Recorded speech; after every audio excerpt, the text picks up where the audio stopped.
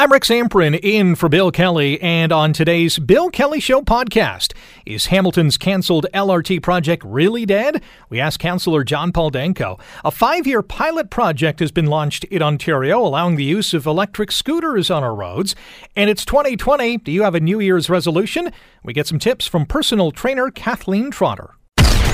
Today on the Bill Kelly Show on 900 CHML. There's another new twist in Hamilton's cancelled LRT project. The provincial government now says the task force that's being set up to study transportation options for Hamilton will not only look at transit in the city, it will also look at highways. Ontario Transportation Minister Caroline Mulroney cancelling the LRT, as we know, last month, saying the costs had ballooned from $1 billion to $5.5 billion. Now, this provincial task force that is going to investigate the best ways to spend this $1 billion that was awarded to the city by the previous Liberal government, which I'm guessing is now less than $900 million because of all the money the city and Metrolinx had been spending to scoop up properties along the LRT line. But I guess we'll find out the math from the province sometime soon. Well, this task force apparently is going to include 4 community members, non-politicians, 4 community members from the city, and it is scheduled to report back before the end of February with a list of alternatives. You know, what should the city be doing with this $1 billion or $900 million or whatever we're left with? Is LRT still an option? Can we still go down that route? What about BRT?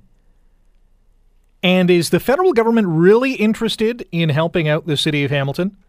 Mayor Fred Eisenberger said back on Monday that he had spoken to Infrastructure Minister Catherine McKenna. She's a MP in Ottawa Centre, but she is from Hamilton, so she has a lot of interest in what happens in this city.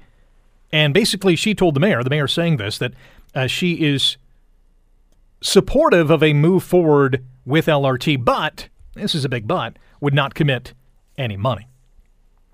Well, let's bring in our first guest here. His name is John Paul Danko. He is the Ward 8 councillor in the city of Hamilton, and he joins us now. John Paul, good morning. Good morning, Rick. Happy New Year. Welcome to the 2020s. Yes, Happy New Year to you and your family as well. Great to have you on the show today. So maybe we'll begin with this. The newest twist is that the provincial government is also wanting this task force to look at highways in terms of transportation dollars being spent in this city. Your take on that? Well, I think we need to back up a little bit and just talk about where we are right now and how we got there. The idea that a provincial task force is going to ride some white horse into Hamilton and solve all our transportation problems on the back of a napkin in, a few weeks' time is just absurd. To be perfectly frank, deciding local transit and transportation priorities, that's council's job. That is what we are elected to do and work with our communities to come up with a plan that works for the city of Hamilton. And, to a large extent, I think that we've done that, and we are in the process of doing that. We have a 10-year transit master plan. We have environmental assessments going out for widening the link in Red Hill, for widening and doing work on our municipal roads, such as Rymel Road. And LRT was part of that long commitment to transportation and economic development in the city of Hamilton. And it's not something that you can just decide how you're going to spend $1 billion in just a few weeks with, some unelected, unaccountable task force. I mean, the idea of it is completely absurd. And frankly, it should be offensive to Hamilton residents. So how do you see this task force playing out? It's going to be assembled. It's going to make its recommendations or lay out the options for the city on how to spend this $1 billion. Then what? I mean, what happens and how much power does this task force have? Well, I think those are some of the questions that as a council and as a community, we have no idea. It's somewhat unprecedented that the province would just come into a community and dictate, what you're going to spend their transportation money on with virtually no communication and consultation with the community. I mean, it's not like LRT just dropped out of the blue yesterday. That was a result of 12 years of community consultation, financial analysis, evaluation of the project, elections won and lost over it. I mean, just looking back to the 2018 election, I was the only pro-LRT candidate in the Ward 8 race.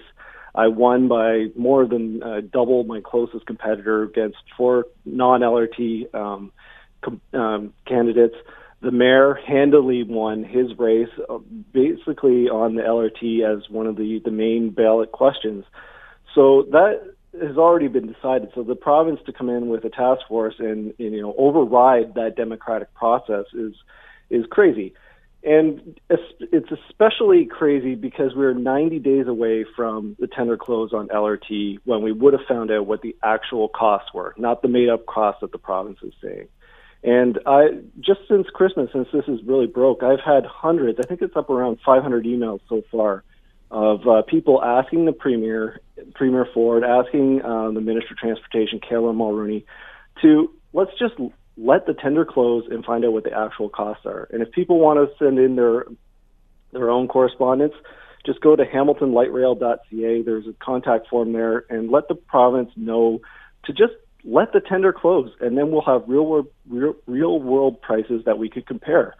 And if we are comparing highway projects, if we are going to compare BRT as an option, bus rapid transit instead of light rail transit, let's compare them to the actual cost, which we will know when the tender closes.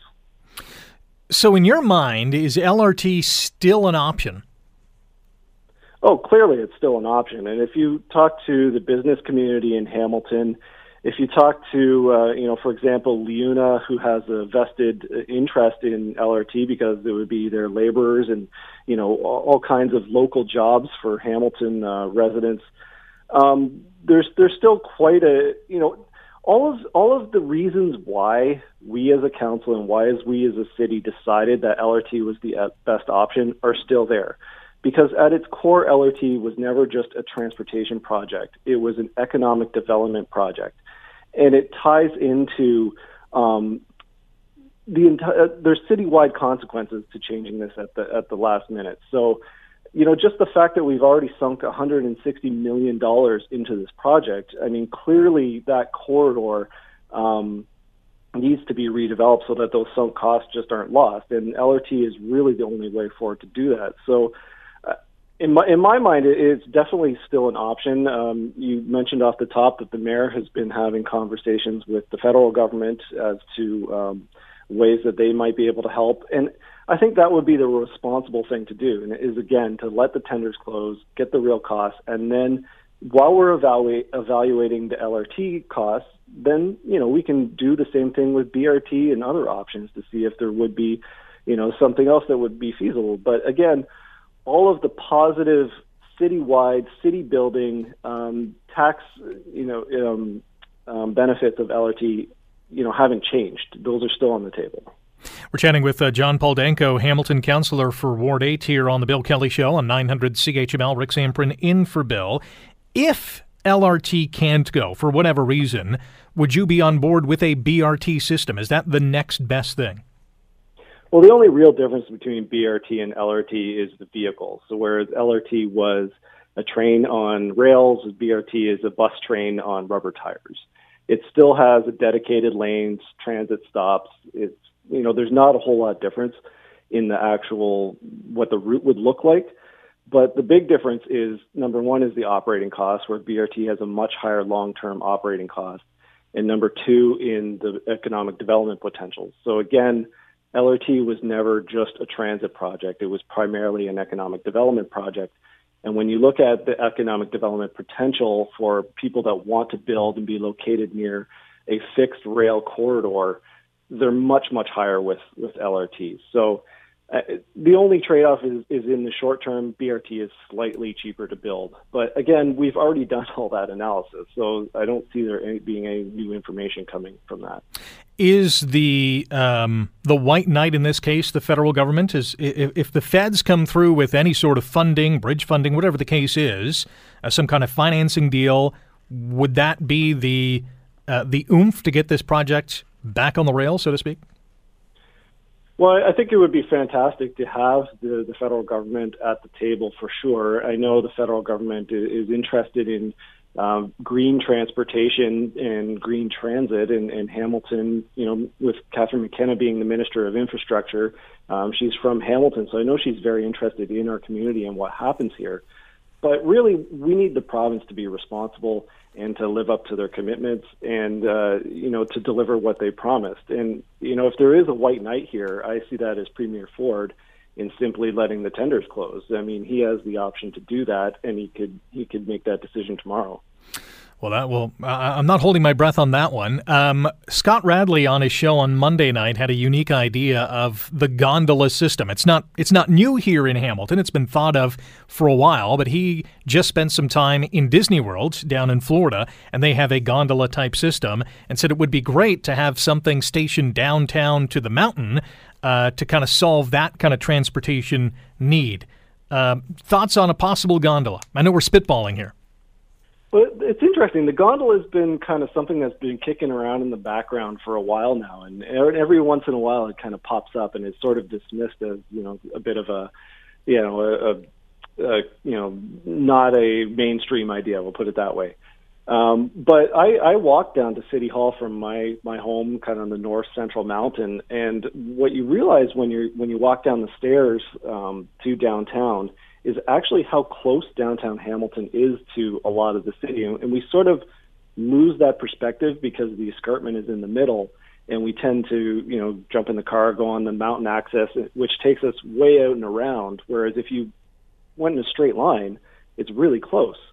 And I think a gondola could, be a potential. I'm not sure what its merits are really as a transportation option, but it could be something that really puts our city on the map. It'd be something that would be unique and that would help to connect the downtown, the lower city, and the mountain. And historically, we have had not a gondola, but we have had incline railways that went up and down the escarpment that were, very well used. So I certainly see potential there.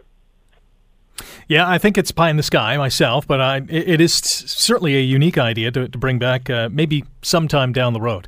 John Paul, thanks for joining us today. My pleasure. Thanks for having me on, Rick. John Paul Denko, Hamilton councillor for Ward 8. Back to Scott Radley's suggestion, he was making the suggestion Monday night that Hamilton councillors should take a trip to Disney World just to see how this Disney Skyliner gondola lift system works. It just opened in September. It has 5 stations located throughout the resort. And apparently, Scott said it worked fantastically. I haven't talked to him about it, but I was just listening to a show on Monday, and he was suggesting that maybe a trip down to Florida for Hamilton councillors would open their eyes to this possibility. Now, the one thing that may not work in this regard, there's 2 things. We had Margaret Houghton on air back in 2015. Let me just play you a clip of Ms. Houghton. And this is what she had to say, 5 years ago. Well, most people probably, in my opinion, wouldn't use it because they're going to drive themselves. The automobile really did take over. I mean, there are people that use public transit, but you'd have to have a link between public transit at both ends of the gondola. I totally agree with that. You have to have a link to public transit at both ends. And Scott's suggestion, if you missed it on Monday, was have one station at Lime Ridge and one station at Jackson Square. You have transportation links. You get the bus, the HSR hub at Lime Ridge. You have HSR buses buzzing around Jackson Square. You have lots of parking at Lime Ridge, that's for sure. Not a heck of a lot of parking in and around Jackson Square, although the underground parking, I think, would probably suffice. But here's the death knell, I think, to the gondola system, at least as big as the Disney one, and I guess it wouldn't be that big. The cost just for the electrical power for the Walt Disney World Skyliner system, $3.8 million. That's just for the electrical power. So I don't know. Maybe you can build something for $1 billion, but I don't know. I think this LRT or BRT or whatever we use this $1 million on has to be more of a wide-reaching project, either economically or moving people around. And if we could do both, fantastic. You're listening to the Bill Kelly Show podcast on 900 CHML. A 5-year pilot project allowing the use of electric scooters on provincial roads is now in effect. Came into effect yesterday. And basically what the provincial government is doing, it announced this pilot in November, it's saying that these motorized vehicles, which were illegal to operate anywhere other than private property, will be allowed on our roads, although they can't exceed 24 kilometers per hour, and they must have a horn or a bell. And the provinces that are doing this pilot project, again, this is a 5-year pilot project, saying this is going to expand business opportunities and help cut down gridlock. I raise an eyebrow to both those suggestions, but I guess we'll see. Now, here are some of the other rules that e-bikers or e-scooter users will have to adhere to. You have to be at least 16. You must wear a helmet. And your e-scooter or e-bike cannot weigh more than 45 kilograms. I'm not sure how much one weighs right now, but 45 kilograms is the max. Ministry said back on Tuesday that municipalities, I find this interesting, municipalities can pass their own individual bylaws to permit e-scooter use and set safety standards in their communities. And a ministry spokesperson also said, quote, "We expect the municipalities that participate in the pilot to make safety a priority and establish rules that promote the safe operation and integration of e-scooters in their communities." Blah, blah, blah. Basically, all they're saying is, we hope communities participate. David Lepofsky is the chair of the Accessibility for Ontarians with Disabilities Act Alliance, and he's also a visiting professor at the Osgoode Hall Law School, and he joins us now here on the Bill Kelly Show on 900 CHML. David, good morning. Good morning and Happy New Year. Happy New Year to you. Is this pilot project a bad thing? This pilot project is a bad thing, and I think even calling it a pilot project is a bit of a farce. This is just a couple of quick corrections. You said in your introduction that e-scooter riders need to wear a helmet. That's only up to age 18. After that, you can ride one without a helmet, no problem, which means we're going to have more head injuries, and the public's going to have to pay the cost. The other thing you mentioned, that this relates to e-scooters and e-bikes, it only relates to e-scooters. So here's what the problem is.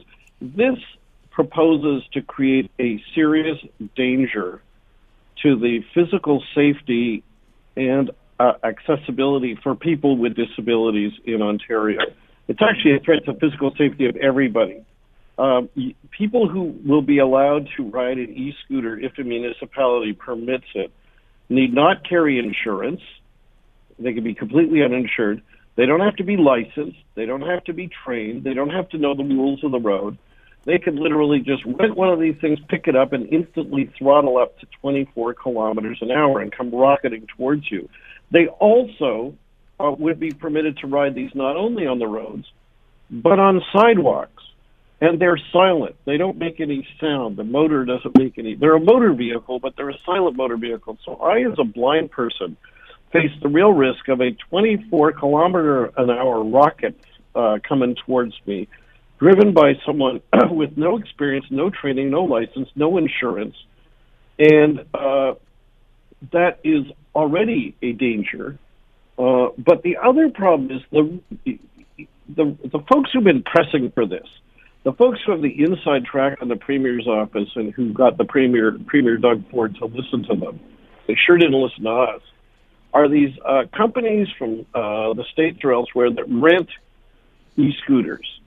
And so, and their business model is this. You pick up an app, you tap on the app, you say, I want to rent one, it tells you where the nearest one is, and you pick it up. And where you'll find them is strewn all over the place. That's what we found from other jurisdictions that have allowed these. They don't have to be kept in a rack out of the way of pedestrians. So again, as a blind person walking on the street, these could and predictably will be left on our sidewalks. So it's a tripping hazard and an accessibility hazard. If you're in a wheelchair or you use a walker, you can be walking along a sidewalk that you thought was accessible until somebody left an e-scooter in your path. And we know this from other jurisdictions where these are allowed. And that's their business model, these rental companies. The way they make money is by renting these out, and they get free parking that you and I, the taxpayer, are paying for. So this is a danger both to our safety and our accessibility. Under Ontario law, the province of Ontario is required to lead Ontario to become accessible to people with disabilities. They were given 20 years. There's only 5 years left, and the Doug Ford government has done absolutely nothing new to implement that law in the 18 months since they took office. But what they are doing with this e-scooter program is threatening to create new barriers and make things worse. The last thing I'll tell you is, I said at the start that calling this a pilot is a bit of a farce. This is not a pilot. If you're going to run a pilot project, you do it for 6 months or a year. This is a 5-year way for the rental companies who got their in with the Premier's office to get their businesses set up and entrenched in Ontario. You don't need 5 years to study this. You don't frankly need any time to study it. Go to the other cities where these have been left all over the sidewalks, where the rates of injuries have gone up. And you can study to your heart's content that they're a bad idea. David Lepofsky is the chair of the Accessibility for Ontarians with Disabilities Act Alliance, and he joins us here on the Bill Kelly Show on 900 CHML. Rick in for Bill. You painted a great picture, and I want to get to some of the points that you made. But what's the difference between an e-bike and an e-scooter? Well, for one thing, this regulation addresses e-scooters, and that's what these rental companies are pushing on a rental model. A person, by the way, who owns their own e-bike is not going to be conducting themselves so readily according to the kind of business model we're talking about. And the other thing, and they cost a chunk of money. The big issue here is the rental thing, and that's what the e-scooter companies rent. The other thing is that to ride an e-bike, you got to first know how to ride a bike. You got to have some skills already. For an e-scooter, you can know absolutely nothing about how to ride one. Tap on that app, get up, get on the thing, and next thing you know, you are rocketing along at 24 kilometers an hour by simply throttling up. And so that's part of the major problem. What we encourage your listeners to do is the following. First, tell your city councilors, don't allow this in our city, because unless they allow it, it can't be done. So the first thing to say is, we don't need to experiment on the population of your city to find out that these things are a threat to their safety and their personal security. If they want to reduce gridlock, use bicycles. We already have available an option that will reduce gridlock. The idea that these are needed to reduce gridlock is also a sham, I believe. But tell your city councilors, not in our community, please, and also tell your provincial members of the legislature that this claim that the province is concerned about our safety is also a farce. If they were concerned about safety, they would have set mandatory provincial rules to ensure their safe use, or they would simply not allow them at all.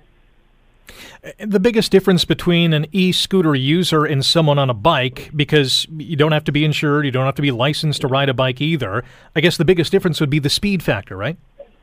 Well, there's a combination of things. For one thing, at least in Toronto, where I come from, where there's a bike share service, they have to be parked in those parking racks, not left all over the sidewalks if you're using a share service. The second thing is you can't throttle a bike up to 24 kilometers an hour in an instant when you've never ridden a bike before. So there's already an experience thing. And the third thing is there are restrictions on riding them on sidewalks.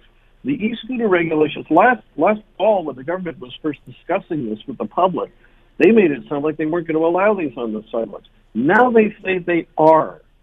So a pedestrian on the sidewalk is now an easy target. Now, let me just tell you one thing the province may say. They may say, oh, but we've set limits on how fast you can ride them on the sidewalk. They also said, oh, we're telling riders you can't leave them lying on the sidewalk. But those are offenses which are going to be impossible to enforce.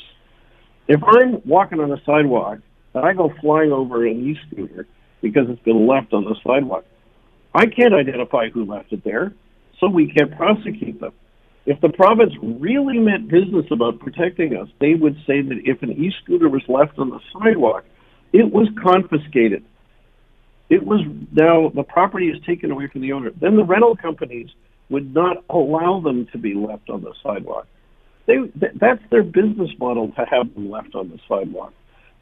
And the other thing is, if an e-scooter hits you and then sails off into the distance at 24 kilometers an hour, how do you identify who the rider is? You can't prosecute someone if you don't know who hit you. And we don't have cops standing on every street just waiting to identify e-scooter violators. So these are completely unenforceable regulations meant to create the impression that the province is concerned about our safety when they're not acting to protect our safety. It sounds like the communities that do adopt or subscribe to this pilot project are going to be creating chaos for not only pedestrians, but people on their bikes and maybe even vehicles as well. Well, let me draw a comparison. You would never allow people to be subject to a drug trial for some new medication to see if it works without the consent of the people taking the drugs. But here, when the province is allowing for pilot projects where we could be exposed to a risk of these, injuring us or threatening our accessibility without our consent. We know that the e-scooter companies, they sure know how to lobby. They clearly got the ear of Premier Doug Ford. However, and they no doubt will be lobbying city councilors the same way that corporate lobbyists always do to get their inside track. And we are concerned that no municipality should allow their own populations to be the subject to non-consenting participants in a human experiment in this so-called pilot project. I completely agree with you as well in terms of the notion that this is going to help cut down gridlock, because I just can't think of many people or anyone who's going to be willing to leave their vehicle at home to take an e-scooter to work. It's just not going to happen. Well, the idea that they seem to have is that you'll take the bus to a bus stop, and then if there's an e-scooter lying around near you, you're gonna pick it up off the sidewalk where it's randomly left there because it may happen to be there at a convenient location. Then you're gonna rock it to work on your e-scooter for the last kilometer or two. But that presupposes that we have to put up with these scattered all the heck over the place in sufficient numbers to make them available when you want them. Now, I should make it clear, the rental companies that have had their successful lobby, and I mentioned the ear of the Premier, they're not on the hook for anything. They're not, the province is not ensured that they will be liable every time one of their e-scooters injures somebody. They have not required that if the e-scooter is left lying on the sidewalk to trip someone, that the rental company is on the hook and lose their e-scooter and that they face penalties. They haven't required pretty much anything, if not much, of the e-scooter companies. They're putting it all on the e-scooter rider, who will have huge difficulty ever identifying when they injure someone in the way they use the e-scooter. So the guys who are going to make the money, they're off the hook. They just laugh all the way to the bank. The others get to laugh all the way to the hospital with their injuries. Do you know of any cities who have jumped on board to partake in this pilot? Well, no, the regulations were just announced a month ago and just allow it to start on New Year's Day. And that I don't know of any municipality that has announced that they're doing it. And I don't know too many people are going to ride an e-scooter in the snow and ice.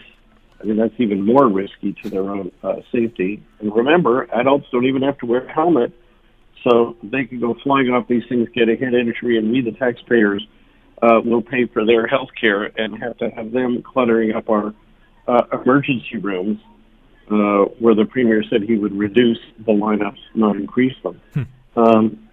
But nobody's announced yet that we know of. But our fear is that because the corporate lobbyists know how to get the inside track with politicians, they sure did at Queen's Park with the Doug Ford government, that they're going to try to get the inside track with city councillors. And then next thing you know, we're going to face these kind of bylaws being enacted.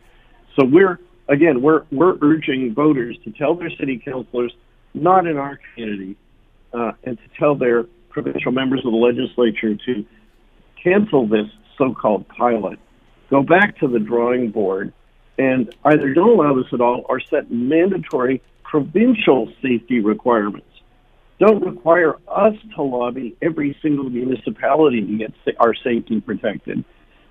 Rather, have the province set mandatory safety requirements across the board before we even start. David, great discussion today. Thanks for the time.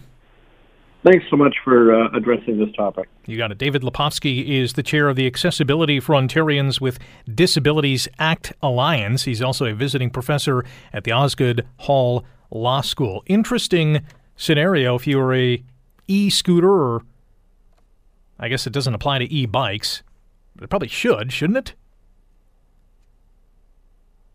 Got to be at least 16, got to wear a helmet, I guess only until 18, and it can't weigh more than 45 kilometers, or 45 kilograms. Cutting down on gridlock, I just can't see it. I can't see dozens or hundreds of people jumping on e-scooters so they can zip over to work. I think you'd be more apt to jump on public transit, would you not? I don't know, maybe that's a discussion for another day. E-scooter or HSR? You're listening to the Bill Kelly Show podcast on 900 CHML. There's a psychology professor at the University of Scranton. His name is Dr. John Norcross. He's studied resolutions for decades. And he told, this is an article on CNN, he told CNN that while about 40% of Americans set resolutions around January 1st, about 40 to 44% of them will be successful at 6 months, which I find very interesting. I wouldn't have thought that figure would have been that high. But he also says if you believe in yourself, you're 10 times more likely to change via a New Year's resolution. Pretty interesting stuff. So whether you're quitting smoking, trying to eat better or lose some weight, whatever your resolution is, there's going to be some highs, and yes, there's going to be some lows. Kathleen Trotter is a personal trainer, fitness writer, and author of Finding Your Fit, and she joins us now here on The Bill Kelly Show. Good morning, Kathleen. Happy New Year. Yeah, Happy New Year. What a great topic. I love talking about goals. Well, 'tis the season, I guess, for resolutions. Are you a resolution-type person? I think that there's always the moment to make a goal. So it's not that it's January 1st, it's just that I believe in growth and personal development. So today's as good a day as any, but I think today is as good as any to make goals, not wishes. That's my tagline with all my clients, and I think too many of us make these grand proclamations. I'm going to get fit, I'm going to work out, I'm going to eat well, without taking the time to set up, like, what does that mean? Does getting fit mean exercising twice a week, 3 times a week? Does it mean getting more steps? What does it mean for you, right? Instead of trying to find some generic program that you follow, how do you curate something that's going to work for you long term? You made a good point. What works for that person, because everyone is different. Everyone has a different goal. But is the starting point to think small or to plan small? I think the starting point is to understand that motivation and willpower are fickle friends. And I think that for everybody, no matter what your goal is, if you want to run a marathon, if you just want to have some more vegetables, if you want to start small, if you want to start big, none of those things matter as much as understanding that how you feel in this moment is not how you're going to always feel. Meaning, you wake up January 2nd, and you're like, I'm going to do this. 2020 is going to be my decade. Okay, well, that's great. But you have to appreciate that when you're lying in bed in a week and it's cold and it's snowing, you're not going to want to get out of bed. When you've had a crazy day at work, you're just going to want to go home, watch Netflix, veg. So you have to set up systems to save yourself from your future less motivated, more depressed, more angry self. And I think that's the key. People think, well, it's just because I'm motivated now, I'm going to see this through, I'm going to feel really great. No, you know what? Motivation comes in ebbs and flows. I'm not always motivated, but what I have done is set up my life so that it doesn't really matter if I'm motivated or not, because my systems are set in place, right? So I don't have a lot of crap in my house. So at 11 o'clock at night when I'm feeling, a little bit sad and tired, there's nothing for me to eat. If I'm going to go out, I have to go out to get my chocolate fix, right? And I'm like, I'm too lazy to do that. So systems are going to be different depending on the person. So maybe your system is getting a workout buddy. Maybe your system is putting workout clothes in your car. So if a meeting gets canceled at work, you're like, oh, I can go to the gym at this moment. Maybe your system is gamifying the fitness. So, you get your family involved, you get people at work involved, you set up a challenge. Maybe it is rewards. Maybe it's saying, well, as long as I'm watching TV, I can be on the bike, but I can't watch TV if I'm not on the bike, right? If you're setting up a home gym. So it's knowing you and it's finding your version of what's going to work. But no matter what your version is, you have to have systems, because otherwise you break apart. And at the first sign of, a meal that you want out, or you're sad, so maybe when you're sad, you phone a friend. Maybe that's your system. How big is having someone else doing the same thing or cheering you on a factor? Well, I think that social connection is so important, and the more and more research that comes out, it shows that. But I think, again, the social connection that you need is going to depend on who you are, where you're located, how much money you have, how much time you have, and the season that you are in your life, right? So if you're a really crazy busy mom with, 3 kids, maybe you can't have a workout buddy every day after work, but you can have an accountability buddy that you email with, and then maybe you see your workout buddy once on the weekend. Maybe the social connection you have is with your family. So I think that's also just understanding that not only is your version of fit going to be different than your mother and your best friend, but your version of fit is going to change throughout your lifetime, and what's going to work for you is going to change. So, maybe right now you're really busy at work and you need to just have a work fitness buddy, and you guys, keep track of your steps, you have a challenge, and then maybe when work gets a little bit less busy, then that same person, you go to the gym after work. Maybe you're the person who really needs social connections, so you join a running group or you join a Weight Watchers group, right? I think a lot of this is knowing you and doing you. So I often get my clients to just do an inventory and sort of say, okay, in the past, what's worked for you? Oh, CrossFit? Great, go to CrossFit. Oh, a home gym? Great, have a home gym. There's no right or wrong way to do fitness. You just have to do it. And I think sometimes we get all caught up in what's the best thing to do? And it's almost like an analysis paralysis. It's like, oh my God, there's so many options. What do I do? And it's like, well, it doesn't matter what's best. What matters is what you can do consistently, right? The benefits of the best workout are moot if you can't actually do it. So if in the past you notice that you hate spin classes, well, don't sign up for spinning. If you notice that you love walking your dog, okay, well, turn your dog walk into some intervals. So do an inventory of what's worked to find your bright spots, and then replicate those and curate a plan based on the things that you'll actually do. We're talking about New Year's resolutions here that 2020 has finally arrived. Rick Zamprin in for Bill Kelly here on The Bill Kelly Show on 900 CHML. Our guest is Kathleen Trotter, personal trainer, fitness writer, and author of Finding Your Fit. It's okay to fail, right?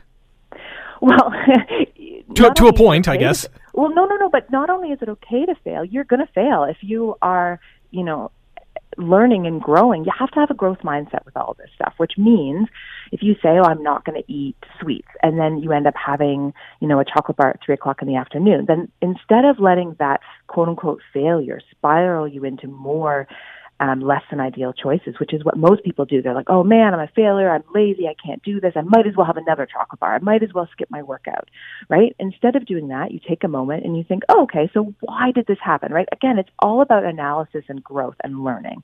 Okay, so I had a chocolate bar. Did I let myself get too hungry? So maybe I didn't have a healthy enough lunch. So maybe the answer is I make a little bit extra healthy dinner and then I bring that as my lunch, and then I won't be hungry at 3 o'clock in the afternoon. Or maybe I ate food because I was actually just really frustrated with my boss. So then maybe what I need is a walk instead. Or maybe I need to call, one of my colleagues and say, will you go for a walk with me? And then you have a little venting session. But again, if you go with the idea of failure, then you're just going to let yourself negatively spiral. And that for sure is not a good thing. So if what you can say is, if I'm in the arena of life, right, to use, I don't know if I think it's Churchill, he used that, in the arena you'll fall, you're going to get dirty, you're going to get messy, but what matters is you get back up and you keep fighting and you keep trying. If you say that, I'm in the health arena and all that matters is that I keep going, that I pick myself back up and I learn and I grow, then you don't negatively shame spiral, right? I think the difference, what's key to understand is the difference between guilt and shame. So guilt is I did a behavior I'm not proud of and I learned from that. Shame is I'm a bad person, right? So you have a cookie. Guilt is like, oh, I didn't really want to eat that cookie. That wasn't great. Why did I eat the cookie? I let myself get too hungry. I'm too sad. I'm too mad. How do I create systems so I don't have a cookie again, right? Whereas shame is, oh, I ate the cookie. I'm a bad person. I'm a lazy person. I might as well quit. And so that shame spiraling is what we want to get ourselves out of. And we want to say, like, I'm allowed to fail as long as I put failure in quotes. And failure is more just learning and growing, right? Perfect doesn't exist. There's no perfect diet. There's no perfect workout. Perfectionism just sets us up for failure. Like really true failure. And the only really true failure is falling down and never getting back up again, right?